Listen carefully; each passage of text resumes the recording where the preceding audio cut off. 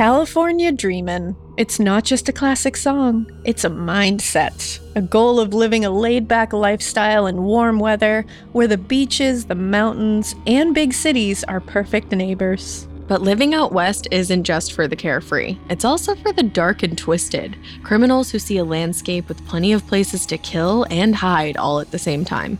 Make no mistake, California is the land of milk and honey, but it's also home to some of the most cold-blooded killers in American history. But who's the worst of the West? Number one, which only I know at this point, actually serves up a 2-for-1 special of heartless monsters.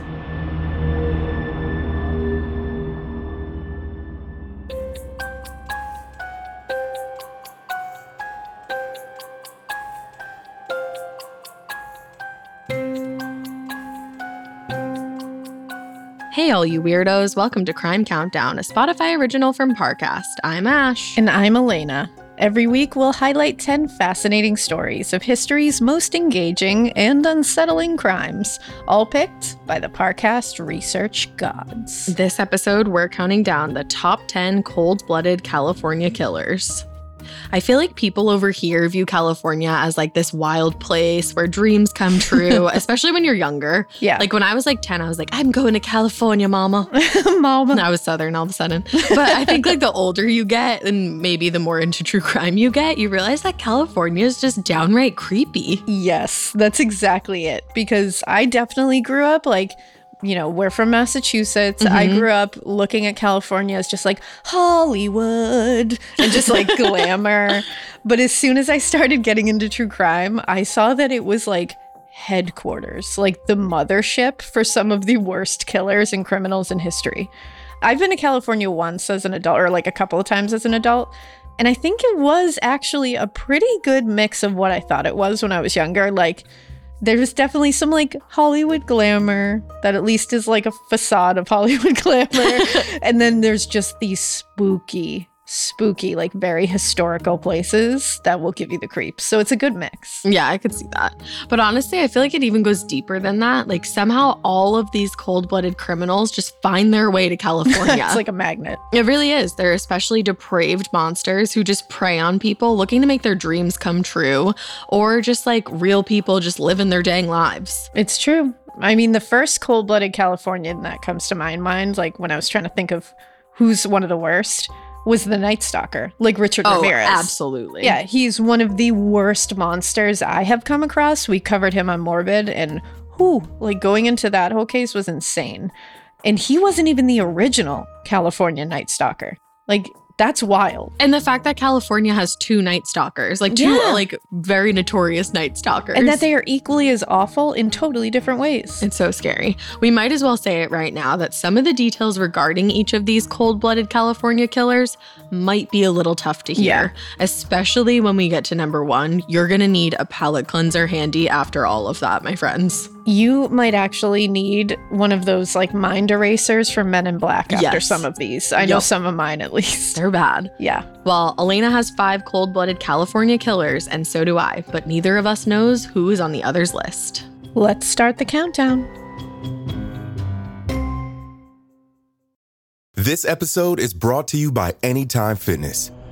Forget dark alleys and cemeteries. For some, the gym is the scariest place of all. But it doesn't have to be.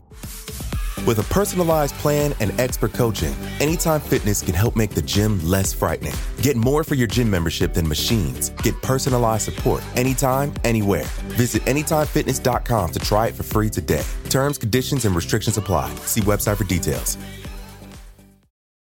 A new true crime podcast from the team behind Up and Vanished. In 2016, adventurer Justin Alexander was invited on a trek by an Indian holy man. They headed to a spiritual ground in the Himalayan mountains, a place beyond civilization. The holy man returned and said nothing, but Justin was never seen again. What happened to him? Dive into our investigation in Status Untraced. Available now. Listen for free on Spotify. I'm Tanya Mosley. In 1987, my sister Anita vanished without a trace.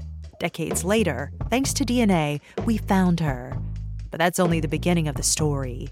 She Has a Name is a new audio documentary that explores the search for redemption, confronting trauma, and healing in the face of unimaginable loss. Subscribe now to Truth Be Told presents She Has a Name, where every revelation brings us closer to the truth. 10.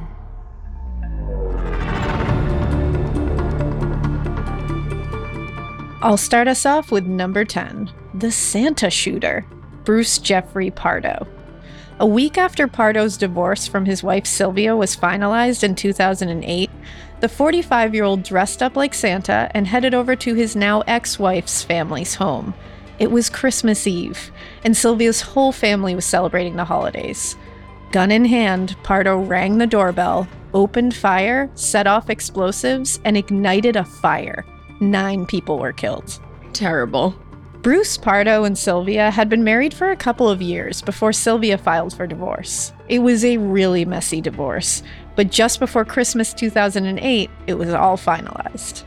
Not an easy thing to go throughout the holidays, but this could have been a moment to be like, heading into a fresh new year, fresh start, new me, new life. It could have been great. This is going to be a new year for both of us. Yeah, it could have just been a nice clean slate. Clean break, get out of there. But not for Pardo. A week later, Christmas Eve, Sylvia and her family, the Ortegas, were having a Christmas party at her parents' home in Covina, California. Bruce Pardo shows up dressed as Santa. He rings the doorbell, and the second the door is open, he just starts shooting. You open the door to that. Santa. And there's little kids all around this house. Oh, yeah. Most of the adults were in the front of the house near the door because they were all preparing to leave. Most of the younger kids were in the back near the TV, probably playing video games, something that saved most of their lives. Thankfully. Even after some family members were shot, they tried to get back up and stop him, which is just horrifying to think about. What a family, sticking together, in the very end. Now, according to the LA Times, Pardo reportedly sprayed a flammable liquid around the house. He then set the house on fire and caused an explosion with a homemade device he brought, wrapped as a gift. That's so messed up. And he, obviously he planned that. That's so It gets worse evil. and worse. It really does. It's like a bad movie. It is. Between the gunshots and the fire, Pardo killed 9 members of his ex-wife's family that day. Also, according to the LA Times, Pardo, quote, had planned to escape and had bought a plane ticket to Illinois, but he was badly burned in the explosion and ensuing fire, with 2nd and 3rd degree burns on his arms. Good. Serves you right. He instead drove to his brother's home, where he took his own life. One family member summed it up by saying, quote, "He wanted to kill everyone. A monster. A monster. That man was a monster." Reminder, mass murder is not the answer to rejection. No, it is not.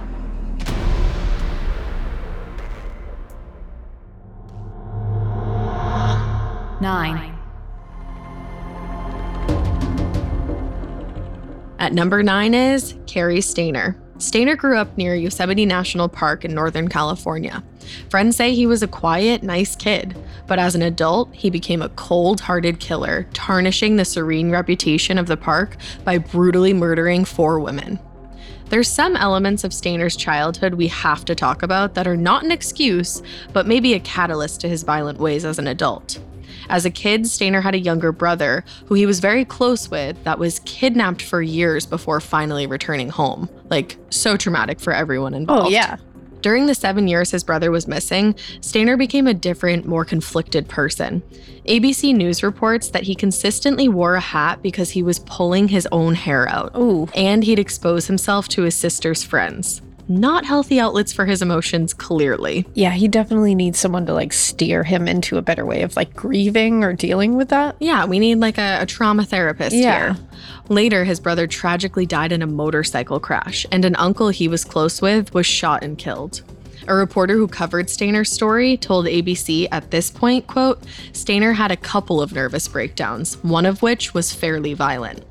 Seeking some kind of refuge, in 1997, Stayner started working at the Cedar Lodge in Yosemite National Park as a maintenance man. So you're like, okay, he's trying to just get away and be by himself for a little bit. Yeah, it seems like it would work. Out in a national park. Yeah. Quiet, relaxation. Yeah, just zen, you know? Yeah. No. 2 years later into the job, in February of 1999, Carol Sund, Julie Sund, and Silvina Peloso were staying at the Cedar Lodge in Yosemite and went missing. The bodies of all 3 women were found weeks later. Carol and Silvina were found in their burned-out rental car in the woods, and Julie's body was later discovered near Lake Pedro. Police conducted interviews, including with Cary Stayner, but he was released. That's always so crazy when that happens. I know, and I can't imagine how they would feel after that. They're like, oh my gosh. Then another murder. Joey Ruth Armstrong's body was found on July 22nd, 1999. She had been decapitated. And imagine that, too. You talked to this guy, released him, and that's what he does next. I feel like it was almost like he did it as a haha, gotcha. Yep. If it's not clear yet, Cary Stayner had no soul. Yeah. He could have also taken up hiking, being that he lived in the most beautiful, serene place. That's what I was thinking. I was like, this is a perfect place for you to get your mind at ease. I was literally just going to say, get your mind right. Yeah. Well, Cary Stayner was questioned again, but this time just went ahead and confessed. Wow. He also wanted producers to make a movie about him because his brother Steven had a movie of the week made about him. Wow. Really that complex that you've got there, buddy? It's a little different situation, Cary. A little bit different. You're not really a hometown hero. No. He was, of course, convicted and given the death penalty. Wow, Cary.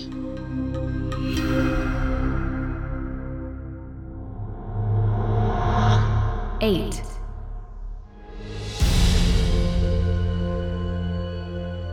Number 8 on our countdown of cold-blooded California killers is the monster of Atwater Village, Timothy McGee.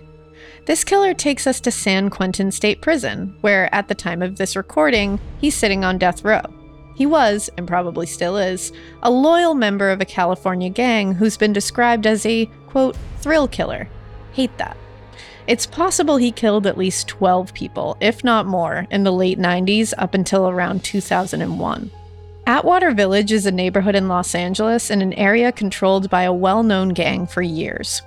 Timothy McGee was the gang's, quote, shot caller, according to the LA Times, who waged a campaign of terror in the northeastern part of Los Angeles.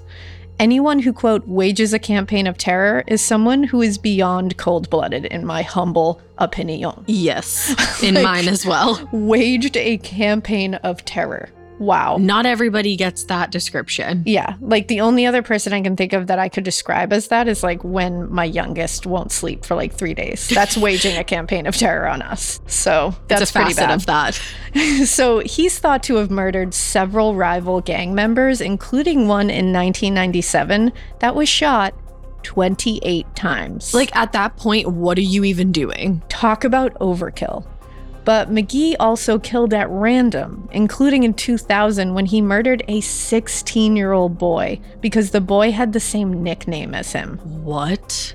Huh? You know how many people in this world are called Ash? What? Are you kidding me? LA Times reported on an LA deputy district attorney as saying, "The one quality that I have seen in him that I have not seen before is a quality that is more typical of a serial killer. They enjoy killing." Adding to his heartlessness, McGee would then write rap lyrics about the murders he committed. The 2000 murder of the 16-year-old was the catalyst for an international manhunt for McGee in June 2000. Authorities issued a warrant for his arrest and went looking for him. They caught him in February 2003 in Bullhead City, Arizona. He was prosecuted and sentenced to death in January 2009. Once in jail, though, his violent ways didn't stop. He instigated riots and on one occasion attacked 2 guards, a literal holy terror to society and beyond. Yup. Dude is wild, and he is only at number 8. Yeah, that one was a lot. Yeah.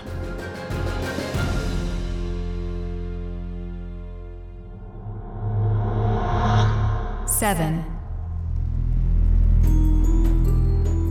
At number 7 this week is the Grim Sleeper, Lonnie Franklin Jr. Franklin was finally convicted in 2016 for killing 10 people and 1 attempted murder in Los Angeles between 1985 and 2007. That seems like a long killing career. But he's called the Grim Sleeper because there was more than a decade in that span where it's believed he took a break from his crimes. Though that can't be completely confirmed. He's just not linked to any known victims in that time period. Yet. Well, in 1985, Lonnie Franklin Jr. killed for the first time by shooting his victim with a .25 caliber gun. He went on to use that same weapon in 9 other attacks while assaulting and strangling even more victims. He also kept photos of his victims as trophies in his own house. 25 years later, on July 7th, 2010, authorities arrested then 57-year-old Franklin at his home in Los Angeles. He was sentenced for his crimes on August 10th, 2016. But one giant question always remains with this case. His nickname comes from the 14-year gap in his crimes. But was he actually on a break, or was the LAPD to blame? Ooh. Some in the community say police didn't seriously investigate because the victims were Black and they were poor. Plus, many were drug users and sex workers and considered less dead. That wouldn't be shocking. Which is so ridiculous that even happens. Neighbors described Franklin as friendly and quiet. Just one reason Franklin didn't fit the profile of a serial killer. It also makes him even creepier and chilling. Yeah, the fact that he could just tip his hat to his neighbor and hey, and you're just going on? That was my neighbor. Yeah. No thank you. Plus, over 80% of serial killers are 20 to 30 years old and white. Franklin was Black and was into his young 30s when he killed his first victim. Wow, that's crazy. Which again is, you're right, crazy. Yeah. Regardless of the 14-year gap, he was finally caught using DNA collected. DNA. We love DNA.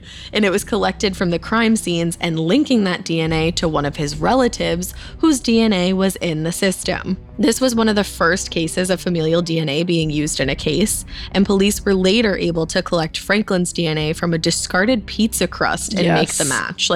Talk about iconic. I love that they can do that now. It's great. It's hope you enjoyed that pizza, buddy. I'm gonna take that real quick. As we mentioned, Lonnie Franklin Jr. was sentenced to death on August 10th, 2016, but he died of natural causes while sitting on death row in San Quentin State Prison in 2020.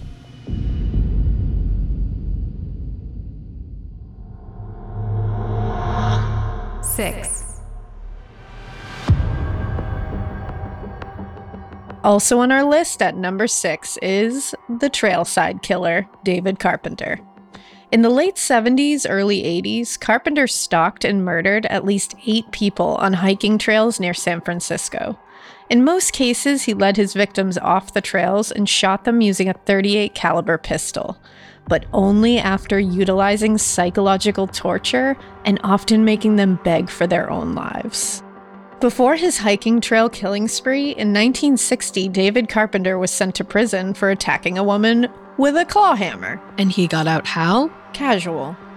SF Gate reported that, quote, a military police officer who ran to intervene said, quote, even when he saw me coming down the hill, he kept hitting her.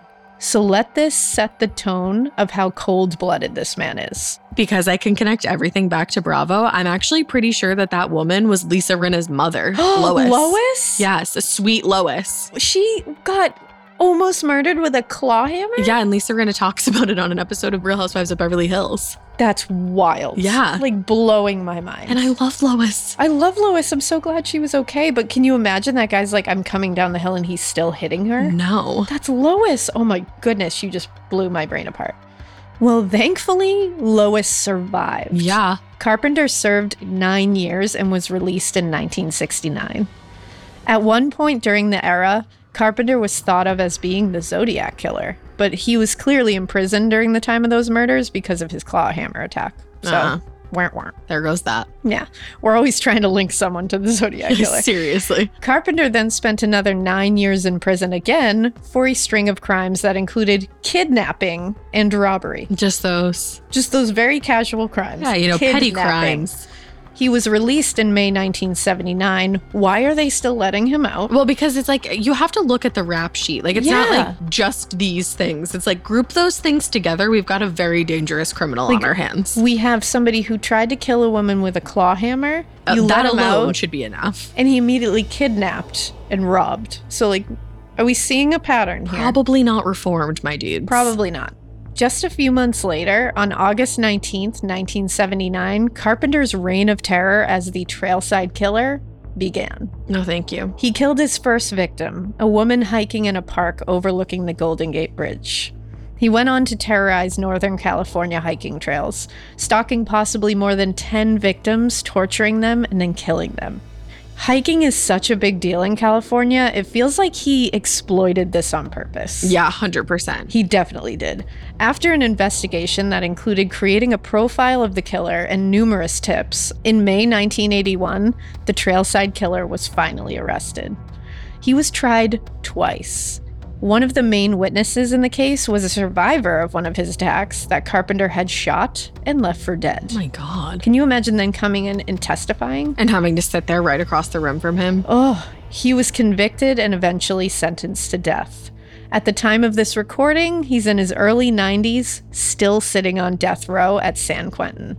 By the time you're listening to this episode, it's possible he's not alive, but doubtful at the hands of the state of California, most likely just from age. Yeah, probably.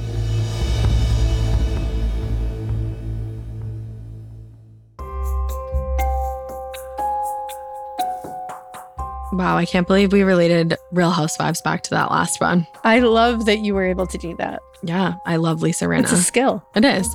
Also, I think I needed to go to that place in my mind because so far this is so terrifying. We're halfway through and I'm like, how? The things we've already talked about. But you know what? There was a few that I knew were on my side that I'm like, I can't wait to talk about because it's so crazy. And there's a few that I'm like, do you have them? I don't know. I gotta know. Because you have number one. I have a 2-for-1, I told you. A twofer. A twofer. And it's not a combo you'd like to order at the Wendy's drive-thru. Definitely not. No.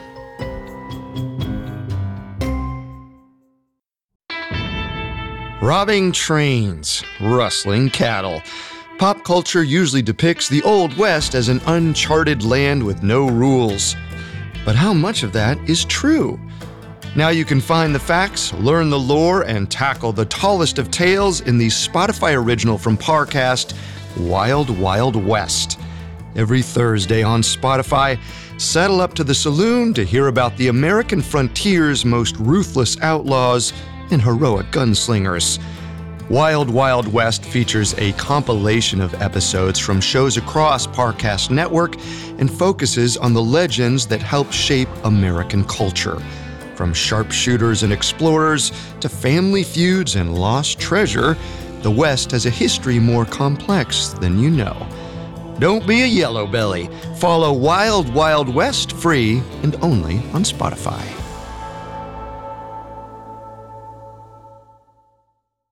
This episode is brought to you by Anytime Fitness.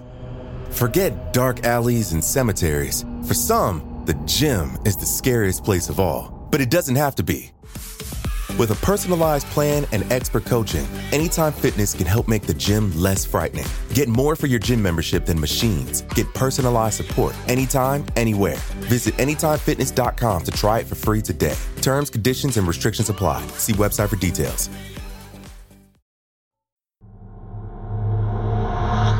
Five. All right, let's jump back in with number 5 on our countdown of cold-blooded California killers. Starting off the second half of our list is the Zodiac Killer. There he is. You knew he was going to be here. Is. A letter arrived at the San Francisco Examiner in July of 1969 with a coded message that included the phrase, quote, "I like killing people because it's so much fun." Oh. That is just a glimpse at the chilling mind of a killer who, if this countdown was based more on notoriety than cold-blooded actions, would probably be number 1. But make no mistake, the Zodiac was unapologetically merciless in the way that he killed. You could argue that the Zodiac is possibly the most well-known serial killer to come out of California, don't you think? Absolutely. Oh, I would say so. You're never going to run into someone where you go, have you ever heard of the Zodiac Killer? And they're like, oh no, tell me all about it. Who's that? They're going to be like, yes, of course. Right? Duh. Most people listening know most, if not some pieces of the story, like we were just saying.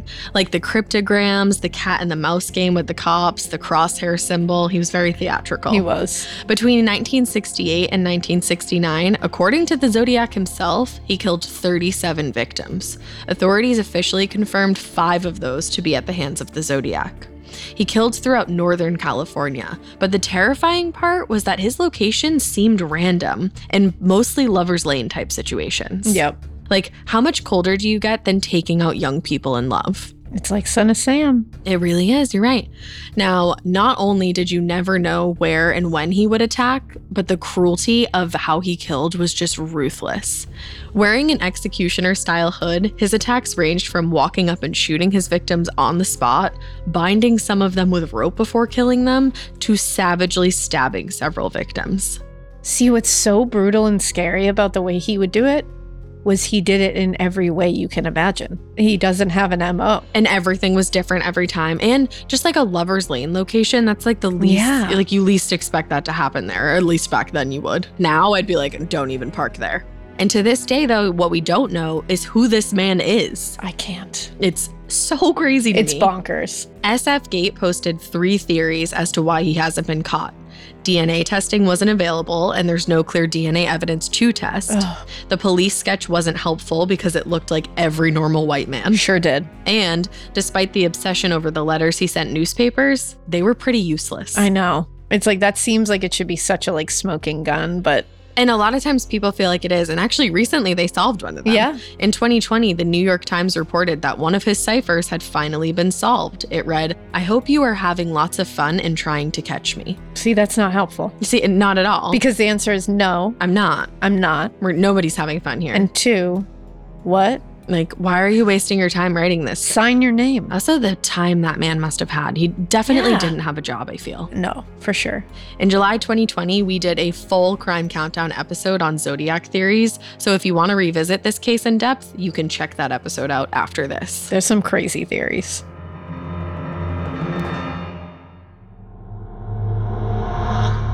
Four.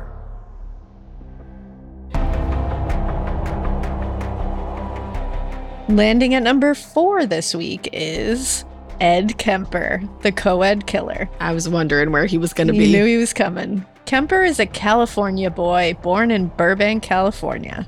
It's reported he moved around 18 times before he turned 16, but eventually Santa Cruz County, along the central coast of California, would become his home and the place he haunted with his disturbing murders and necrophilia in the 60s and 70s. Kemper's mother, Clarnell, was reportedly an alcoholic who was extremely overbearing and abusive, locking him in the basement at night to discipline him. That's really sad. So messed up. Kemper's half-brother puts a lot of blame on Clarnell for Kemper's behavior and his rage towards her, telling one news outlet his mother was a complete alcoholic psycho. She was the cause for him turning out the way he did. He will die cursing her name. Wow, that's intense. It is. It's also like you can feel bad for little Kemps, but you can't feel bad for big Kemps. He went to live with his grandparents in 1964 when he was 15 years old. He killed his grandparents and admitted what he did. Mm-hmm. Brutal. A lot of people say that his grandmother like reminded him of his mother. Yeah. So people think that was like his way of getting back at her. Right. Kemper spent 6 years in a state hospital as a result. He was released back to his mother at the age of 21. And this is always crazy to me because it's like he did that horrific thing and then spent 6 years in a hospital that's supposed to rehabilitate. Right. And he came out and did what he did. It's like, whoa. And he like almost perfected his mind and he escalated games and everything. So May 1972, he transferred his rage to young college women. He picked up 2 Fresno State University students and began a killing spree.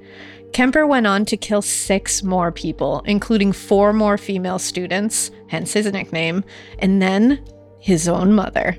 When it came to the murder of his mother, Clarnell, Kemper said in 1984, quote, "I said it's not going to happen to any more girls. It's got to stay between me and my mother. I said, she's got to die, and I've got to die, or girls are going to die. And that's when I decided I'm going to murder my mother.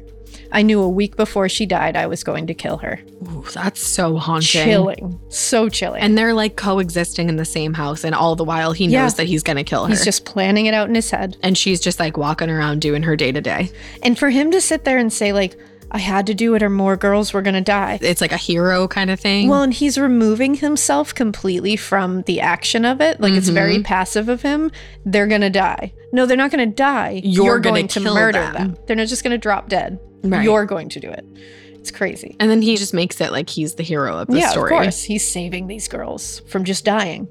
Well, here's a cold-blooded fact. He often dismembered the bodies and had sex with some of the body parts including his mother's head.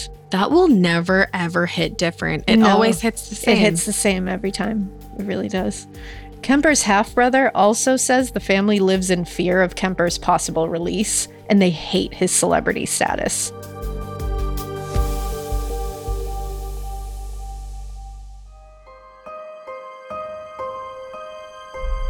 Three.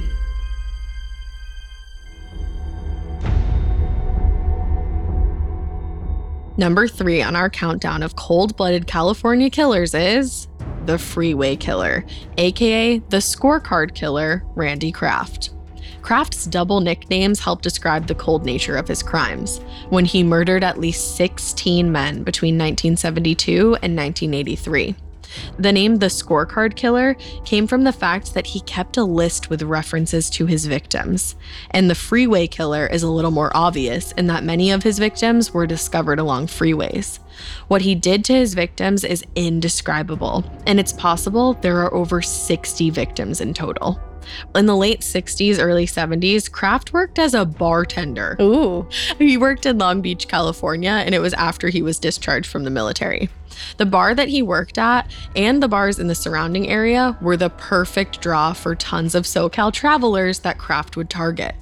His first attack in March of 1970 was on an underage runaway who escaped and got help. Oh. Very like Jeffrey Dahmer-esque. Yeah. When he took police to Kraft's apartment, they kicked open the door and found the boy's shoes and tons of drugs used to sedate him.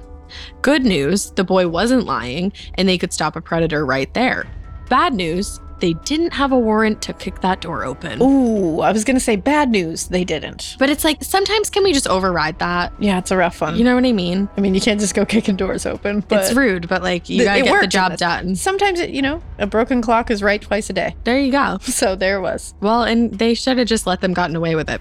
Because the next year, in October of 1971, the body of a 30-year-old gay bartender was found along Highway 74 in Orange County. This is suspected to be Kraft's first murder victim. The next year, more and more bodies began to be discovered that had been abused in various gruesome ways, including bite marks, bruises, dismemberment, castrations, and sodomized with objects. Oh, this is horrific. It really is. The exact details of what he did with his victims' bodies is so horrifying, we're not sharing more than that. Then jump to May of 1983.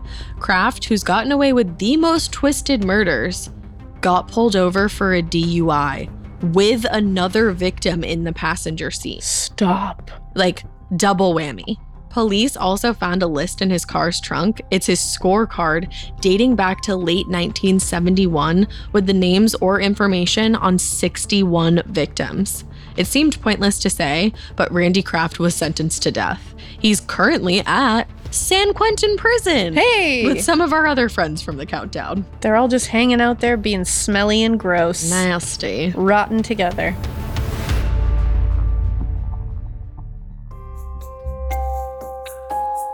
It really is crazy how many of these people are just chilling in San Quentin. I know. San Quentin is like, woo. You would think also that they would just distribute them. Yeah, disperse them. I said disperse them to like Either different way. places. Yeah, I think they just are keeping them all in one little chunk so that they contain the evil. You don't want the evil spread across a large radius. No, you definitely don't. Also, I'm waiting for 2, and there's only 2 left, and I have one of them. So one of them, I think I might be able to get the Parcast research gods with. I'm kind of wondering, there's one that I have that when I first started reading this, I was waiting for, and I was like, oh, of there course. You are. So that's my number 2. But there's another one that I'm like, that better be your number 1. All right, well, I'll just give you one more time. It is a twofer. I'm waiting.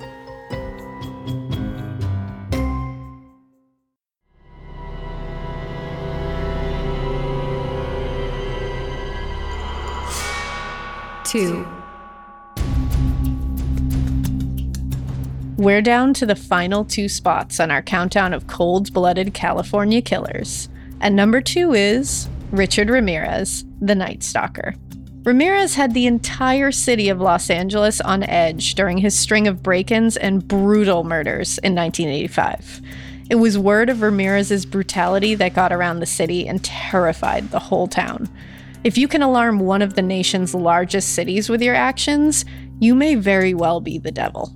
Ramirez was just 22 years old when he moved from Texas to California in 1982. So not a native Californian, but it's the state where he'd make a name for himself in the worst way. Yeah, California did not even want him. No. Ramirez's break-ins lacked any motive or reasoning for how he chose his targets. That was the worst part. Again, it's scarier when there's no motive. You could literally be any age, gender, and anywhere all across the greater LA area. Plus Orange County and San Francisco. You were not safe anywhere. Yeah, there was nothing to tell where he was going to strike, who, when, why, anything. Well, and it's because if he's already around this many counties, who's to say he's not just going to add a new one? Exactly. He just seemed to land wherever the evil voices took him. Literally. His MO was often to sneak into homes that had unlocked doors and/or windows. Fresh air is for dead people. Exactly, and usually assaulted his victims while they were sleeping, which is so scary. You're at your most vulnerable, and you can't not sleep. No, you have to sleep. The first recorded Night Stalker killing was in June 1984. In early 1985, a string of children being kidnapped and assaulted were also tied to Ramirez, which absolute monster. Child murderers or child abductors are just a different kind of a different monster. Kind of evil. You can't describe it. As CBS reported, quote, before his 26th birthday, he would kill at least 13 more people and commit at least 11 sexual assaults. See, that's the other crazy thing to me when these like young men or young women have numbers that high. Before his 26th birthday. Like, dude, I'm 25 right now. That's wild. It's insane. He was savage, to say the least, shooting or stabbing his victims and even using a tire iron. He just didn't care. No. He'd use whatever was there. Ramirez was famously caught and captured, though, by ordinary yet brave citizens in East LA. He was reportedly happy to see the police officers arrive because he needed protection from the mob. The video of that is the best thing since sliced bread. One of the greatest like serial killers being caught stories, or maybe the greatest. I would say the greatest. Yeah, I can't even think of Or anything maybe better. like side by side with Golden State Killer. Of course. And it's like California was not having him anymore. No. And they were just like, nope, we're just going to chase you down. He was so scared that he was happy the police came there, which shows you what a little turd he is. Right. Amazing. And the picture of him all like beat up in the police car, and he's like, meh. And it's great. The annoying thing about that is he was like, oh, like, poor me, man. And then he goes to his trial and he starts doing like all this stupid stuff, like putting pentagrams on his hands. It's like, we know you're not as like quote unquote tough as you come off. What a tough guy you are. Yeah. Well, the LA Times wrote that after his arrest, he told a sheriff's deputy, quote, I love to kill people. I love watching people die. I love all that blood. Again, I feel like that's just like theatrics. Yeah, at this point, it's like womp womp. It's like the Charlie Brown adults. Like, okay, Richard. Shut up. Thankfully, old Stinky Breath was caught in September 1985. Because remember, a lot of people said the reason they were able to say it was him who attacked them, his breath smelled like wet leather.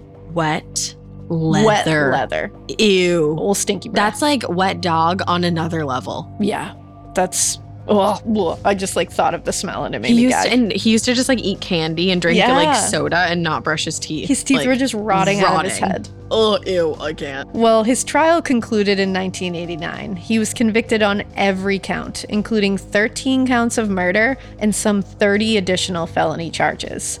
He died while on death row in 2013. Rest in distress. Yup.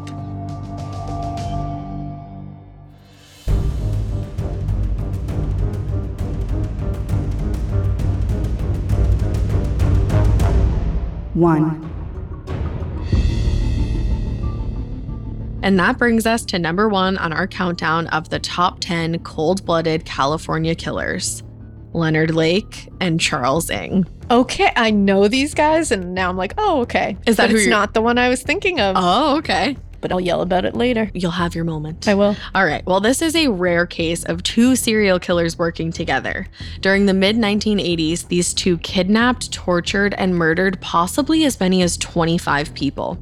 They held victims captive as their quote-unquote sex slaves in a remote cabin about 150 miles east of San Francisco. As if it wasn't terrible enough, they videotaped some of their cold-blooded actions. Leonard Lake and Charles Ng were both Marines who eventually bonded over their discharge from service. Lake's dismissal from the military was for medical reasons. Ng had done some jail time for stealing automatic weapons from a military base in Hawaii. Just some casual stuff going on. Very. To give you a broad stroke idea of the way they were also emotionally connected in a disturbing way, both men had a morbid fascination with the John Fowles book, The Collector. The main character in that book kidnaps a woman to keep as his possession. Like, let me just wave the brightest red flag in the air for you all right at this moment. I just see like a field of red flags. Yeah, strawberry fields forever. Well, their love of the book went to insane new levels when they put their criminal plan in motion and named it after a character in Fowles' book, Operation Miranda. Their MO was this. They would kidnap women and bring them back to a secluded cabin in the woods where they had built a small cinder block bunker, which, like, building a bunker for people, that, again, just adds another level of scary. Yeah, because how long were they taking to build that bunker? All that time they're thinking about what they're doing. They are justifying what they're doing. Knowing full well what this is for. Yeah. Authorities say the hidden bunker was, quote, a 6.5 by 3.5 foot room with only a bucket and toilet paper inside. I hate this. Hate it. It also had a two-way mirror so that they could watch their victims. Jeez. Ugh. Their motivation was to get these women to become their possessions, their sex slaves, and they recorded their crimes. There are evil videos showing them attacking victims and, in one case, admitting to what they're doing. Leonard Lake popped up in a video from October of 1983 saying, quote, "I'm a realist. I'm not particularly attractive to women. Still, I'm very sexually active. What I want is an off-the-shelf sex partner." He's right about one thing. He is a toadstool. He looks like a bridge troll. He's like what the bridge trolls would not hang out with. Like bridge trolls would run away from him. Like bridge trolls would be like, oh, no. Sorry, Too gross. You can't be here. Sorry. You can't sit with us. This is also where you wonder if there are friends or family around. Like, do you guys have anybody else to talk to? Or you may be wondering, what do these two do for jobs? I am. How can you afford to build a jail cell for your victims? How? Turns out, Leonard Lake most likely killed his own brother and stole his identity, belongings, and money. Wow, that checks out. Like, killed his own brother. Yeah. The other horrifying reality was that Lake and Ng weren't just kidnapping these victims. They were also killing them and burying them in the area around the cabin.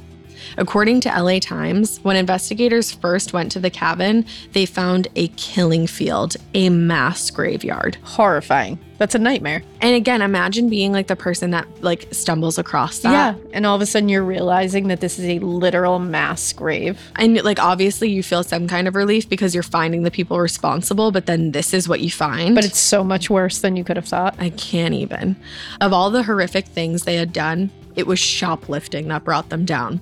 According to LA Times, in 1985, the two were stealing from a lumber yard in South San Francisco. I'm so glad they're done. Like, didn't you steal your brother's money? Why are you? Yeah. I can't. Leonard Lake was arrested, but Ng escaped and actually made it to Canada. During his interrogation, Leonard Lake killed himself. And in July of 1985, Charles Ng reportedly wounded a security guard and was arrested in Canada after trying to shoplift again. Sticky fingers McGee over here. Like, for real, calm down. Ng served 4.5 years in prison before Canada finally extradited him to the U.S. in September of 1991. Charles Ng's trial began in 1998. Prosecutors started off by showing clips from some of the disturbing videos that the two killers recorded. I can't imagine being in that courtroom. Yeah, there's certain times being on a jury would be really tough. Because that would just change you forever. Yeah. And like, especially this part. In one of the most eerie clips, the LA Times reported that Ng can be seen attacking a young woman and telling her, quote, "You can cry like the rest of them, but it won't do you any good. We're pretty cold-hearted." Pretty? We're pretty cold-hearted? On a scale of 1 to 10, I'd say we're like a 6. I'm going to go ahead and say you're like full-blown Like, cold-hearted. Yeah. And also just, oh my gosh. Ugh. In 1999, Ng was convicted and he was sentenced to death. Again, like the others on this countdown, as of this recording, he's still sitting on death row at San Quentin State Prison. We need to get someone to put like a curse or something on that death row so that that evil doesn't like lurk out. Somebody needs to put like a binding spell on there. Us. Okay, we gotta get like, something needs to be done. There's too much evil being housed in one place. I'll see you after this with the candles. Okay, we'll fix it, guys. Don't worry. Awesome.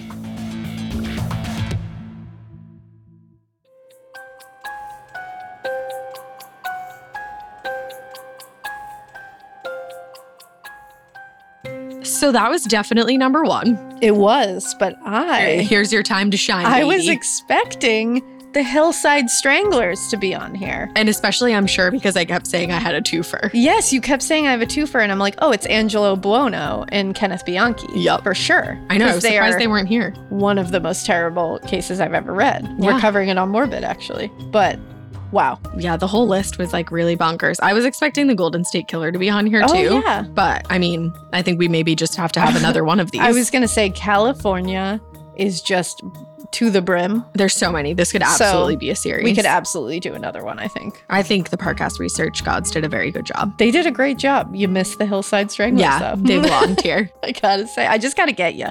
We haven't got you in a while. It's been a while. Well, thanks for listening. We'll be back next week with another great episode. Remember to follow Crime Countdown on Spotify to get a brand new episode delivered every week. You can find all episodes of Crime Countdown and all other Parcast shows for free on Spotify. And if you like this show, follow @Parcast on Facebook and Instagram and @Parcast Network on Twitter. And if you like us, which I hope you do because you made it all the way through this one, which is impressive, then you can listen to our other podcast, Morbid. And you can also follow us on Instagram @MorbidPodcast or on Twitter @AMorbidPodcast. And we hope you keep it weird until Monday, but like maybe change your vacation that you had planned in California. Yeah, come to the East Coast. See you soon. Crime Countdown is executive produced by Max Cutler and is a Spotify original from Parcast. It was created by Max Cutler. Sound design by Kristen Acevedo, with associate sound design by Kevin McAlpine. Fact-checking by Anya Bayerly. Research by Rachel Melenkoff. It's produced by John Cohen, Kristen Acevedo, and Jonathan Ratliff, with production assistance by Ron Shapiro. We're your hosts, Ash Kelly and Elena Urquhart.